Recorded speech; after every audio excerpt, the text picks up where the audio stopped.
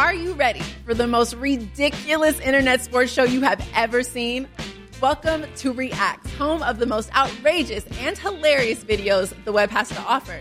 So join me, Rocky Theus, and my co-host, Raiders Pro Bowl defensive end Max Crosby, as we invite your favorite athletes, celebrities, influencers, entertainers in for an episode of games, laughs, and of course, the funniest reactions to the wildest web clips out there. Catch Reacts on YouTube, and that is Reacts, REAXX. Don't miss it. This podcast episode is brought to you by Coors Light. These days, everything is go, go, go. It's nonstop hustle all the time. Work, friends, family, expect you to be on 24/7. Well, sometimes you just need to reach for a Coors Light because it's made to chill. Coors Light is cold lagered, cold filtered, and cold packaged. It's as crisp and refreshing as the Colorado Rockies. It is literally made to chill. Coors Light is the one I choose when I need to unwind. So when you want to hit reset, reach for the beer that's made to chill. Get Coors Light in the new look delivered straight to your door with Drizzly or Instacart. Celebrate responsibly. Coors Brewing Company, Golden, Colorado. Regressing to the mean since 2015, it's the Hockey PDO-cast with your host, Dmitry Filipovich. Welcome to the Hockey PDO-cast. My name is Dmitry Filipovich, and joining me is Jeff Merrick. Jeff, what's going on, man? You know what I really enjoyed? The last PDO-cast with Jonathan Willis. Damn, he's a smart guy, eh? Yeah, he's pretty smart. He's like, there's always, like, I don't think I've missed more than, maybe a handful of your podcasts, maybe. But the ones that, they're just some podcasts where the minute it's available, you download it, and no matter what you're doing, you listen to it. Yep. Like it's going on the treadmill with you. It's going to walk the dog. It's going to the grocery store. The Jonathan Willis podcasts you do on this one, to me, are some of the finest. So this is my long-winded way of saying that's a smart dude, eh? Yeah. Well, I feel like for most listeners out there, the podcast with Jeff Merrick has kind of fit that bill. So, man, I got a lot of people fooled, dude. I am not that interesting. I am not that smart. I fake the funk on a consistent basis. The mask will come off soon. Trust me. Maybe on this podcast, we'll find out. Oh, you're selling yourself short. We're gonna preview the World Junior Tournament on this podcast, and I enlisted your help because for people that don't know, I'm sure everyone does, but for people that don't, you've been doing some work with prospects this year. You're doing the Prospect Project podcast, and you're doing our monthly rankings at Sportsnet, right? I am. We've talked about this before. I've always loved the draft. I know that might be a growing minority, but I love it. I think it's one of the things that the NHL does better than any other professional sports organization in North America. I love all the whole way that it's run, whether or not, ethically, you like the idea of, 18-year-olds being told where they're going to be able to work for at least the next 3 years is another issue. But yeah, prospect stuff. I can still remember, like, every year, one of my most anticipated, because I've had a subscription to Hockey News pretty much my entire life since I was old enough to say, "Hey, Dad, can I buy this magazine?" I've pretty much had a subscription to Hockey News, still have one to this day. And one of the most anticipated issues was always the draft preview. Yep. That was the one, man. I would just, like, by the end of the draft, that Hockey News magazine was just chewed up because it was dog-eared, it was rolled up and put in my back pocket, it was put in knapsacks, it was carried around everywhere.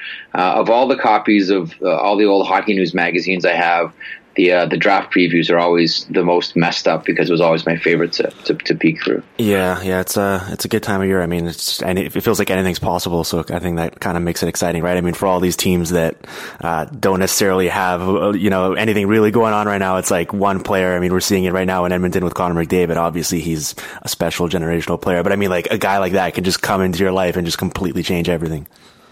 Yep. We're not going to see that this year in the draft. Over the past couple of years, fans have really been spoiled, right? Mm-hmm. When you look at, like, I've looked to the, I guess, 97s, maybe the 96s, to some extent the 98s. But that was the first group of kids that just grew up knowing that this is hockey. And by that, I mean, they didn't have to stop playing a certain way and start playing this way.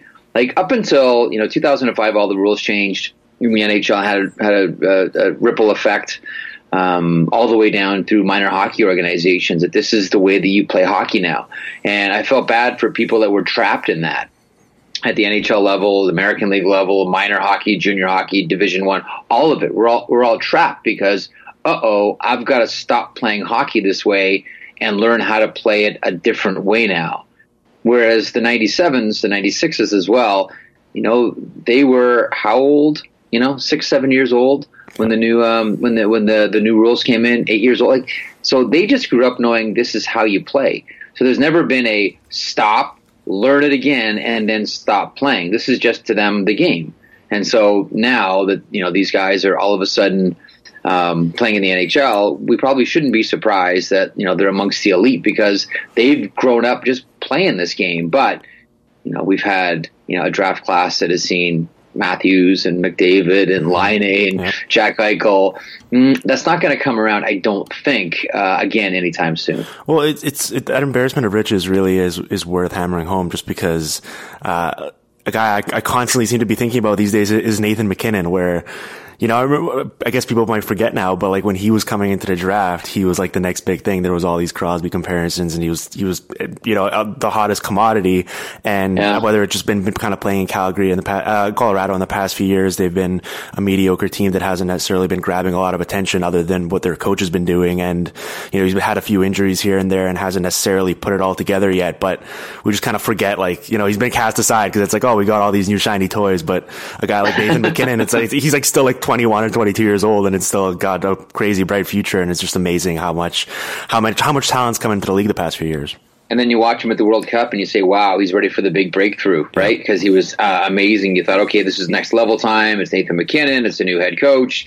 Both Jeff and Dimitri are wrong in their preseason watchability rankings about the Avalanche. They've been nothing short of a disaster. But you're right. Like he was that almost the forgotten guy, much in the way that when he was injured at the beginning of the season, Jack Eichel was the forgotten guy in the Laine, Matthews, McDavid conversation. Now he's back and rocking it. Yep.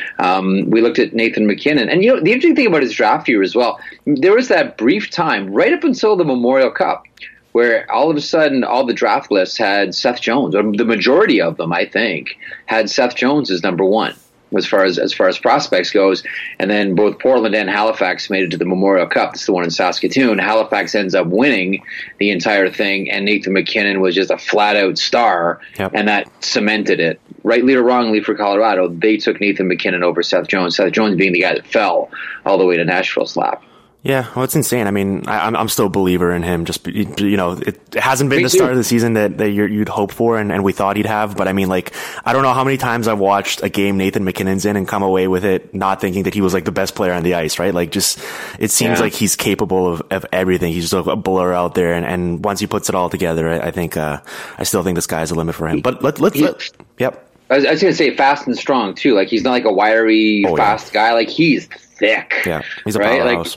I remember I was standing beside him at World Cup after one of the games. I'm like, this guy is just flat out thick. Now, I'm not sure how much weight he's put on it. And it's not just like gratuitous weight, like he's put on muscle. Yeah. Well, you see the Tim Hortons commercial. Guy's jacked, right? And he's sitting across from Sidney Crosby, who's no shrinking violet himself, and he's dwarfing Crosby. Yeah, you just went from cool Uncle Jeff to a creepy Uncle Jeff there with Nathan MacKinnon is so thick.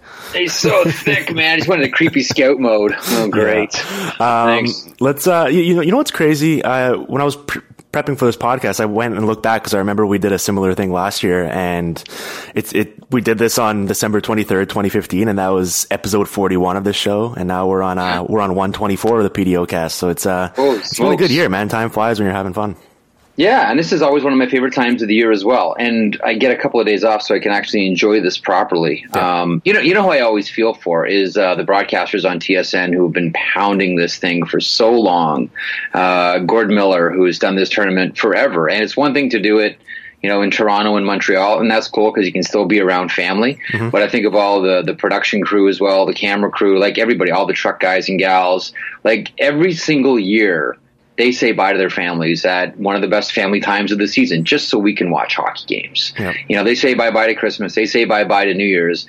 Like, at a certain point, like the human element, like I know you get into this business and your eyes open wide about it. It's a prestigious tournament to be part of. Mm-hmm. But just from a broadcaster's point of view, I don't think we give these guys enough credit. for saying bye to their families at Christmas time so we can enjoy the WJC. Yeah, so good for these guys. And they do a remarkable job. I mean, it wouldn't be the same without them. So yeah. So that podcast that I just mentioned, we called it the Sochi model, and I think we were talking about at the time how Hockey Canada finally embraced this kind of what seems like common sense, but for a while went against convention, just this approach where it's like just pick your best 12 forwards and 6 defensemen and however many subs and just take your chances that the talent's going to mesh and work itself out, as opposed to going with the conventional hockey team building approach where it's like, let's pick guys for certain roles. We need 4th line grinders. We need, the 3rd line penalty killers. We need this and that. It's like, when you're Team Canada, you have options for various, levels of talent. So you should just take the best guys and see what happens. So I guess the good place to start the discussion here is, do you think that they went with that approach this year? They did. They did. It's the Sochi model is what I think internally Hockey Canada calls it. The other way to describe it is skill adapts. Mm-hmm. And this is the Hockey Canada model from the moment that any of these kids enter the program of excellence, where you're going to be expected to do a number of different things in a number of different positions in really high pressure situations. I know, we can knock minor hockey for there being just too much of it and too many tournaments and too many, side games and too many exhibitions and too many camps. And I get all that, but I mean, you're taking the jug of orange juice and turning it back into the little can of concentrate. And that's what they're doing with all of these players. And so, whether you're, a long-standing member of Hockey Canada at the national team level, like Dylan Strome, or you're someone like, we'll take one of his line mates in Taylor Radish from the Erie Otters, who makes Team Canada Tampa Bay prospect. By the time you get there, pressure should probably not be a thing, because you've been in a number of high pressure situations, right, albeit not on national television, one of the most prestigious tournaments for your age group. But B, you can adapt, and whether you're a first line guy with the Erie Otters, and here you might be a 4th line guy. I mean, you've been in situations like that before, and there's no room to have boo-boo face, and there's no room to call your agent and complain. This is just the way it's done. And if you're down with that and you can play, there's a spot for you. And if not, and Hockey Canada's done this before, and the name Josh Ho-Sang comes up all the time, or always did with Hockey Canada, there is not a spot for you on the roster. Yeah, I think the only real kind of notable omission, in my opinion, was, at least in terms of like the double take I did when I saw the news break of it on Twitter, was that they didn't pick Sam Steele. Were you surprised by that? A little bit, and specifically considering the season that Sam Steele's having, just signed his entry-level deal with Anaheim, I want to say yesterday, and B, the season that the Regina Pats are having as well. But when you look at, all the forwards that Canada has, right now, at the high level, you could make the argument that Steele could sneak in there. The question then becomes, and I always love this, and I'm going to take a shot at my industry for this. We're quick to say who should make the team, but the follow-up should always be, okay, so if you want Sam Steele off the team, on the team, tell me who's off. Yeah. Right? It's easy to say, oh, how come this guy didn't make the team? How come that guy didn't make the team? We're so guilty of it as broadcasters. But how come no one ever follows up with, well, then who shouldn't be on the team? Well, that's true, but I mean, I feel like you can probably find a space to squeeze in 23 goals in 25 games and 2 points per game, right? Like, I feel like, I don't know who you take out, but I feel like if you're picking the 12 best forwards, he's probably one of them. Is he going to play above Dylan Strome? No. Well, that's the question. Yeah. Play above Matthew Barzal? No. I mean, it's and I know you can put him on the wing, and he's happy. I'm sure happy to do so. But you nailed the right guy as far as you kind of look sideways at, well, how come this guy's not on the team? But listen, I'm like you. I want to nitpick all of this stuff, right? I want to nitpick left hand shot, right hand shot, all of it. But this looks like one of the more solid Team Canada rosters that we've seen in a while, and balanced as well. So for them to win, obviously it's going to need to be a group effort, but I feel like Dylan Strome and Matthew Barzal are going to have to be like the 2 top guys, right? Yeah, centers 1 and 2. Yeah. I think you're looking at Mitchell Stevens, Pierre-Luc Dubois. There's always, like, whenever tournaments like this. I mean, of course, you always want your big guys going, right? We think last time it was in Toronto and Montreal, and of course Connor McDavid was outstanding, but so was Anthony Duclair. Max Domi was fantastic. Like, you had Darnell Nurse was real good.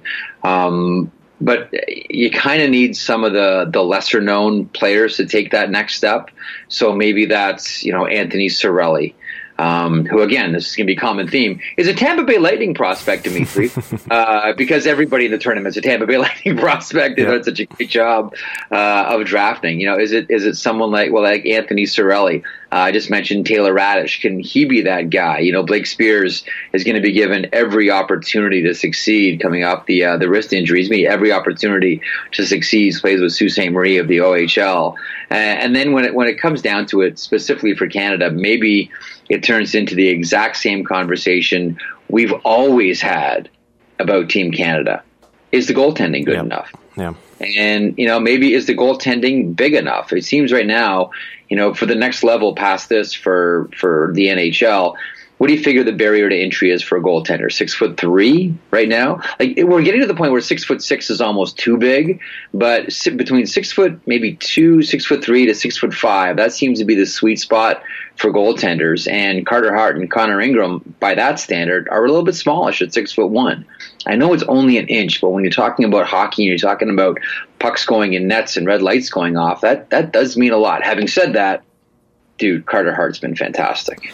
Yeah, I was going to say, I remember he's been awesome. I remember last year we had the discussion about Mackenzie Blackwood, and we were kind of, he was having a good year as well, but we were a little skeptical about just the goaltending pipeline for Team Canada in the past few years. And while I don't think that's ultimately what necessarily did them in, they just weren't good enough. Like, the goaltending definitely didn't help matters. But I mean, you look at Carter Hart's resume, especially this season. I mean, he has a .928 save percentage in the WHL. He was a mid-second round pick last year, which is pretty much where like all the top goalies are going these days. So, I think that, I can't speak from, I haven't watched him much, but just based on his statistical resume, it feels like he should be at least competent enough to keep them in these games and help the talent win out.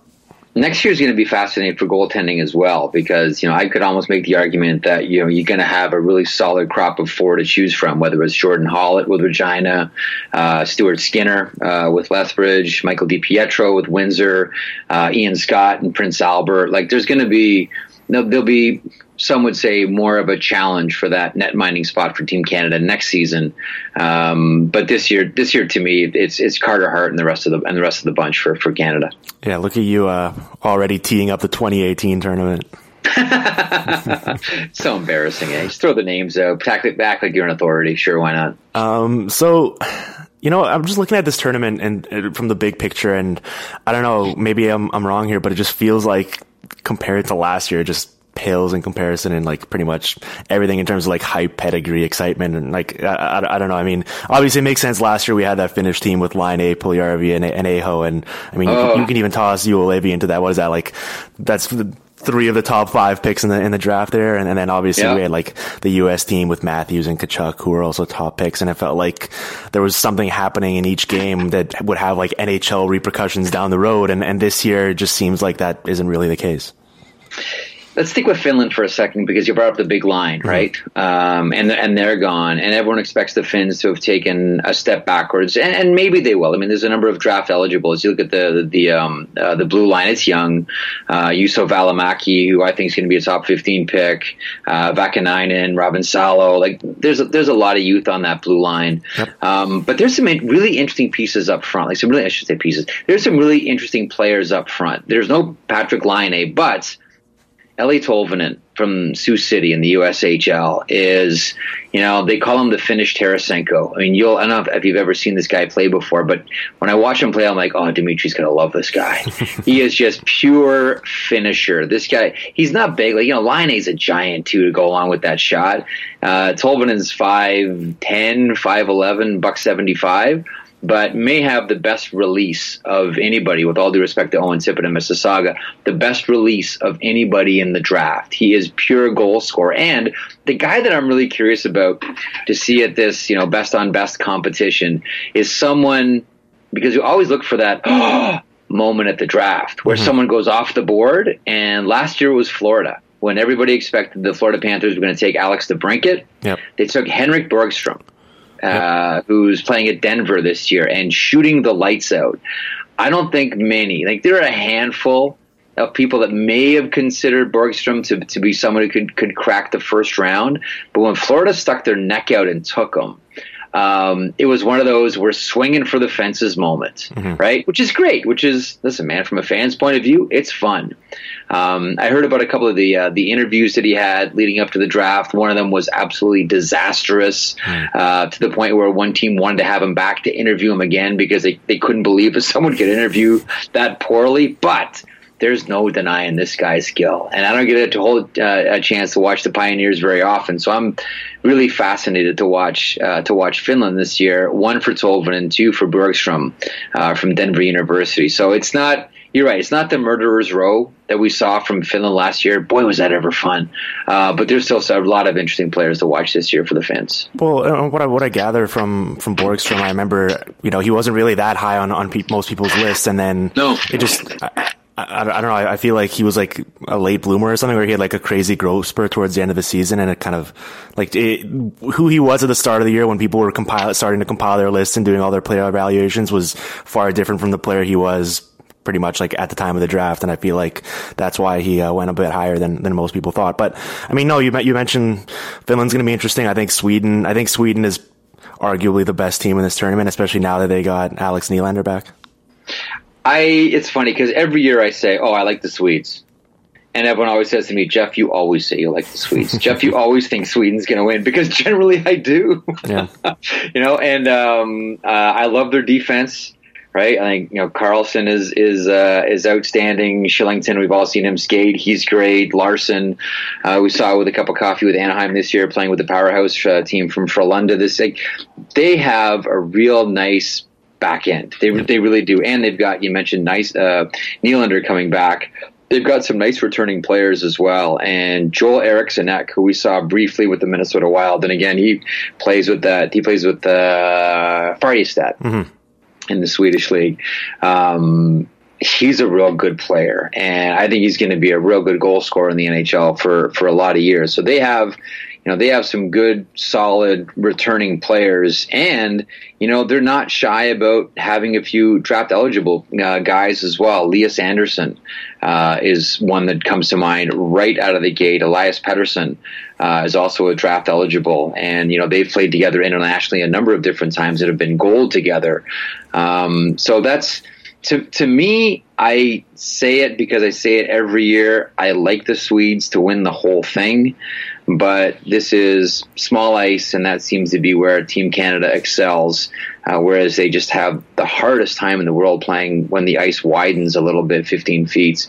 But yeah, I'm with you, Dimitri. I like the Swedes a lot. A lot of reasons to like the Swedes. How did you talk about Sweden for like 2 or 3 minutes there without mentioning Rasmus Dahlin?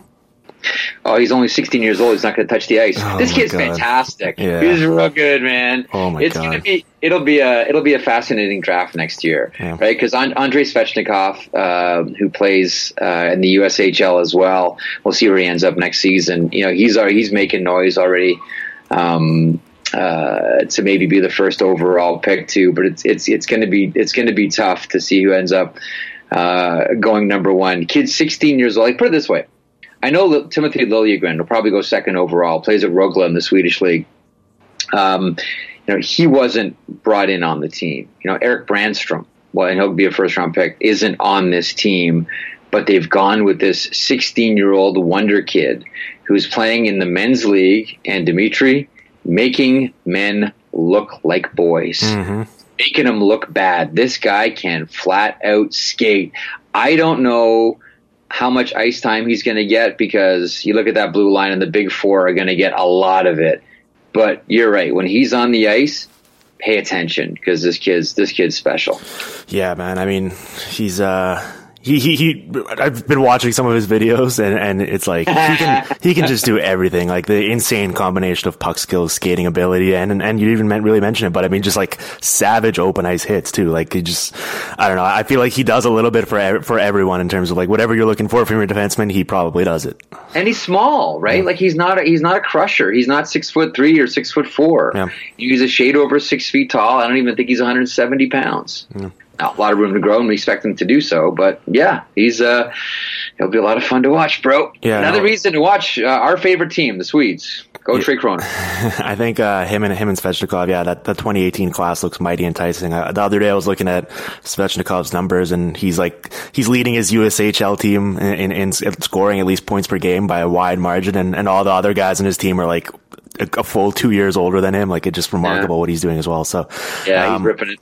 And I wanted to give a quick shout out to the fine website Elite Prospects, because they have this new function that with the player name pronunciations, and it really helped me nail the Rasmus Dahlin there rather than going Rasmus Dahlin.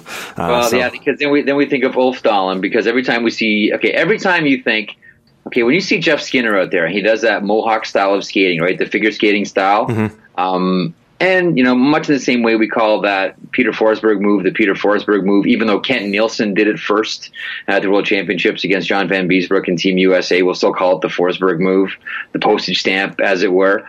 Ulf Dahlin was doing that, years before, like in the NHL when he played with the Stars. I remember watching Ulf Dahlin come out from around the net going, what the F is going on with his skates? What the hell is this guy doing? And now... Well, I mean, a lot of guys are into the straight line crossovers, and that's a big deal coming out of figure skating. But that Mohawk style of skating as well, which just buys you space, buys you time, makes your cuts that much quicker going to the net. Dude, Ulf Dahlin was doing that a decade ago in the NHL. Come on. Yeah. So I mean, we just talked about the 2018 class, and we were prepping for the 2018 tournament a bit there. But I mean, just in terms of this year, we mentioned how it doesn't seem to have that pedigree and that excitement, and I guess it doesn't help that the guy that's pretty much been considered like the de facto number one guy of this draft class, Nolan Patrick, isn't playing in this tournament and has barely suited up this year for his major junior team with injury. I mean, I don't know. Do you think that not playing in this tournament and showcasing his skills on national TV for everyone to see is going to kind of hurt his claim there as the top prospect, or do you think he's just established himself as the guy? Yeah, no, the body of work is still there that, much like, Galchenyuk or Morgan Riley, to some extent, got to go way back to Gord Kluzak with the Boston Bruins. There's enough of a body of work there that you look at Nolan Patrick and you say, as long as the injury doesn't look like it's career threatening. Mm-hmm. And the Wheat Kings Club come out and said what it is. Many suspect it's a flare up of the groin issue he had in the off season, sports hernia surgery rather. As long as it doesn't look like it's going to shorten his career or cost him his career, I don't know that Nolan Patrick can hurt himself or bump himself out of that top spot. There's a lot of, hot takery, guys that want to, grab a headline and, hey, let's bump someone else up to that top spot and grab one. And that happens. But from all the teams that I talk to, there's about right now, that is zero chance that Nolan Patrick, unless the injury is more than we believe, about zero chance that he doesn't go first overall. So I mean, he'll go first overall. The body of work there is just too strong for him not to go first overall. Well, we'll have plenty of time to talk about the draft. Let's talk about guys that are actually going to be playing in this tournament. Yeah, man. Give me a couple sort of, I don't know, not necessarily sneaky, but just names, individual players or units you're kind of going to be paying attention to in this tournament.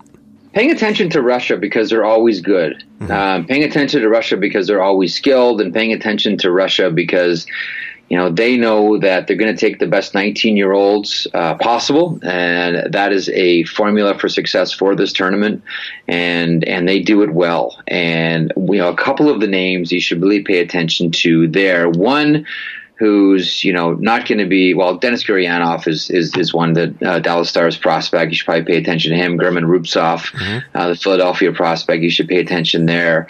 But Kirill Kaprizov, who plays at UFA, who's a Minnesota Wild, I want to say he's like a fifth round draft pick, maybe he fell to the fifth. Fourth. Yeah, is it 5th round? Yep. Okay, fifth round. Not the biggest guy out there. I got to stop saying that because it doesn't really matter anymore in the NHL. Yeah. Really highly skilled. I mean, he may end up ripping up this tournament like a bad report card. I mean, he may end up as the leading scorer of this entire thing. That's how highly skilled he is. Like, consider this: you have Team Russia, who have said no to Klim Kostin, who will probably be a top 5 pick this year. Nikita Papagayev plays with the Moose Jaw Warriors of the Western Hockey League. He wasn't even a consideration for this team as well. I mean, knock them for leaving some skill at home, or in this case, Moose Jaw. But this is a team that knows that they are taking the best 19-year-olds, and every year, dude, they're either in the final or they're in the semifinal. They are always right there, terrorizing teams. So tough to stray from Russia if you're looking for. And to say nothing of, I mean, how many times have you and I talked about Mikhail Sergachev, who will be the anchor on that blue line? And if you haven't seen him before, get ready for a whole bunch of Ilya Samsonov, the Washington Capitals net-minding prospect. This is going to be a tough out, if indeed anyone can get him out, because they'll be one of the favorites along with Sweden, USA, and Team Canada. Yeah, I'm glad you mentioned Kaprizov. He's right up there on my list of guys I can't wait to see, because he fell in the draft. He's obviously, he's Russian, he's undersized, but he also has 30 points in 37 KHL games this year. And, for a young guy like that to basically be kind of leading his team, playing against grown men on a nightly basis is always impressive. And it's always something that I kind of watch for. So I think Kaprizov's going to do really well. Another name that we briefly touched on when we were talking about Team Canada, but I'm really curious to see how Pierre-Luc Dubois looks. So am I. They recently traded Pierre-Luc Dubois. It's big power forward. Yep. Is he a winger? Is he a centerman? Columbus drafted him with the idea that he was a centerman, even though, up until the second half of the season for Cape Breton last year, he had never played center, but he took to it, really easily last season. He'll be given, every opportunity to succeed. Sounds like they're going to play him with Dylan Strome and Mitchell Stevens on that top line. So this is, how many players have used, and we just mentioned Anthony Duclair a few moments ago, how many players have used the World Junior Championships to catapult them into another stratosphere? Well, that could do this. This tournament could do that rather for Pierre-Luc Dubois, but I'm with you.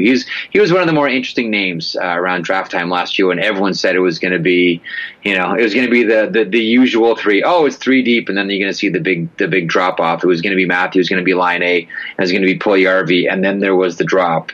And then Columbus threw the wrench into all of it. Well, yeah, he was a kind of classic case of the guy that just peaks at the right time and blew up in the second half of his draft year. And he started drawing all these Anze Kopitar comparisons. And I guess it enticed just the thought of having this big two-way center that they'd reached for him over Jesse Puljujarvi. And I think that, it's been interesting this year. The results have been mixed. It's not good that he's under a point per game in his draft +1 season. So, he has been playing better as of late, but I'm kind of curious to see how he actually looks, because, he was at the draft. He was one of those guys where I hadn't really even considered him to be one of those top guys. And all of a sudden there's Columbus taking him.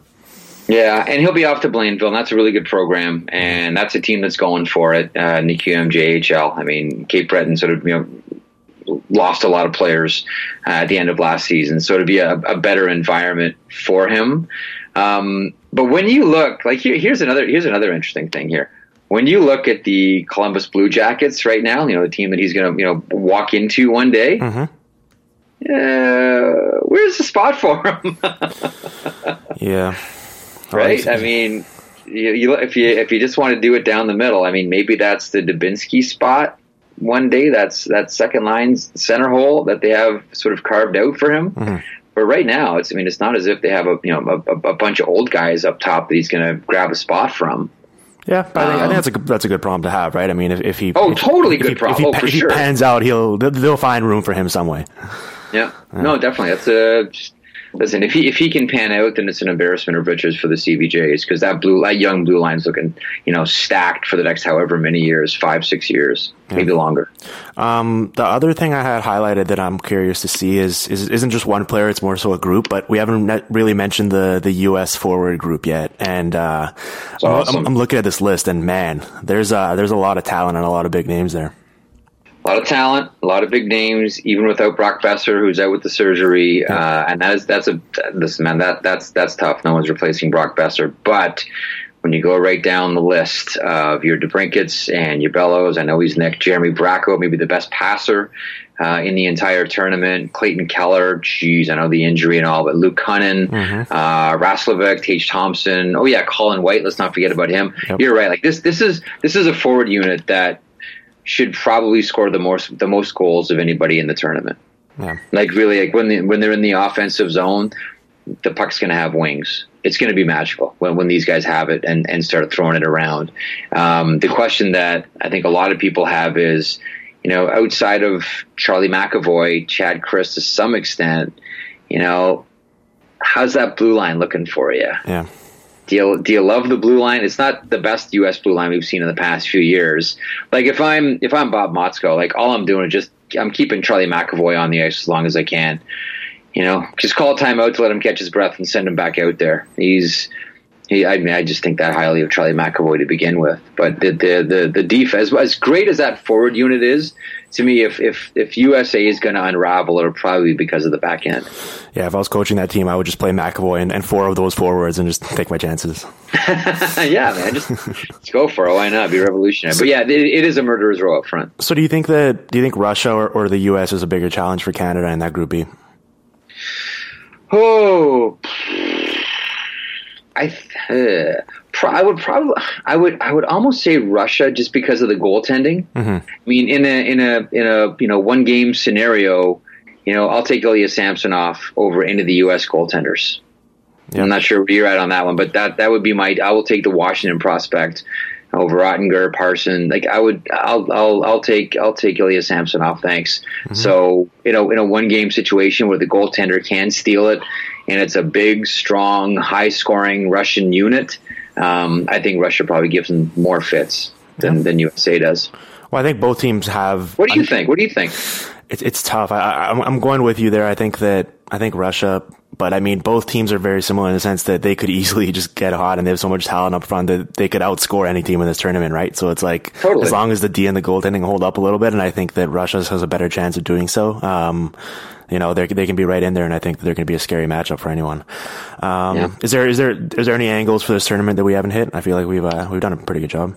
Yeah, it's the one thing that I think a lot of countries have a better handle on is what this tournament really is, mm-hmm. which is it's a development tournament, right? As much as we want to treat this like, you know, the be all and end all, and this defines, you know, ours, like, because Canada goes berserk over it.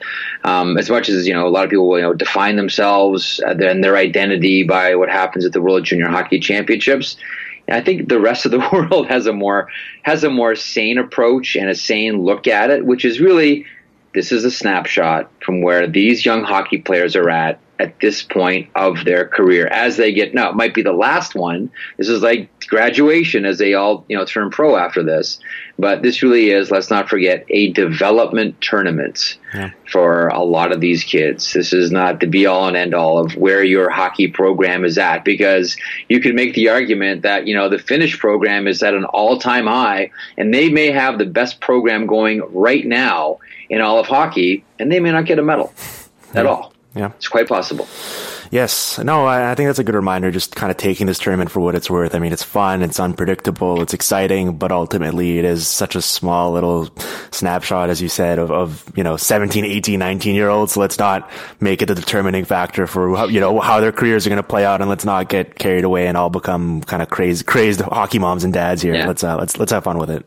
Having said that, where you and I live, Dimitri, you know, none of that will happen. Oh, absolutely. This country, you know, will turn itself upside down and go through the emotional roller coaster, shift by shift, period by period, with Team Canada. But listen, man, it's always been a fun tournament. I've always loved it. Going back to when, you know, CBC used to have it. It's funny, I was thinking the other day about, you know, I remember specifically where I was for the punch-up in Piestany in 1987, and where I was when Gunther Sabetsky turned the lights out, and where I was, you know, Everett Santapass and Brendan Shanahan, and there's Pierre Turgeon still sitting on the bench, and Davidov is dropping guys, and Theo Fleury's going nuts, and it was one of those where I remember coming back to studio and Brian Williams and Don Cherry, screaming at each other. Williams saying it's an embarrassment and Cherry saying it's the greatest thing of all time. I've never missed a tournament. I've watched every single one. It's a delight. It's a lot of fun, and the skill's never been better. And enjoy it. And whether it's just like Dimitri mentioned earlier on, if you're watching Sweden, and even if it's not even going to get a lot of shifts, watch Rasmus Dahlin, and remember in the back of your mind that kid is 16 years old. Yeah. Or if it's the draft eligible guys, remember these are the guys whose names you're going to be heard call in June in Chicago. So, man, it's fun. Enjoy it. Don't get emotionally wrapped up in it. It doesn't define you as a hockey country. It doesn't define your program. This is one. Look at it like a scout. This is a 2-week slice out of a player's entire career. That's it. Yeah. Yeah, ultimately, it's kind of good to see how these guys react to this and match up against their peers. But, I mean, a guy can have a bad tournament and still wind up having a really, really good career. So let's not get crazy. We want to plug some stuff before we get out of here. I mentioned the Prospect project you're doing and all that stuff. When does that come out? Should have a new one coming out hopefully next week. Should have a new list coming out as well. What am I doing TVs lately? We have a 6:30 program now, Hockey Central, 6:30. So I do Mondays, Thursdays, and Fridays. The assorted podcasts, radio here and there, regional games. And I'd like to remind everyone, if you haven't already, go listen to the Jonathan Willis episode from not that far ago here on the PDO cast, because like we mentioned off the top, that dude is smart. Yeah. Well, around this time of the year and the holidays, everyone's getting together with their extended families, and there's always that loose cannon uncle that's rambling about politics and social issues and making everyone uncomfortable. So if you're unhappy with that situation, put on this podcast, listen to Uncle Jeff talk about hockey, and spend some quality time with Uncle Jeff. Yeah, I said BS you for an hour. Don't be fooled, guys. I'm not that consistently interesting. Trust me. Well, happy holidays to you and yours, Jeff. And let's chat in the new year, okay? Of course, absolutely, Dimitri, to you and your family as well, and to all your listeners. Thanks so much for putting up with my blathering here on this wonderful podcast. It is without doubt one of, if not my favorite, hockey podcasts to tune into, and that includes my own. Both of them. Well, that was nice of you to say, and it's my pleasure to have you on, man. So we'll chat soon. Thanks, bud. The Hockey PDO Cast with Dimitri Filipovic. Follow on Twitter at Dim Filipovic and on SoundCloud at soundcloud.com/hockeypdocast.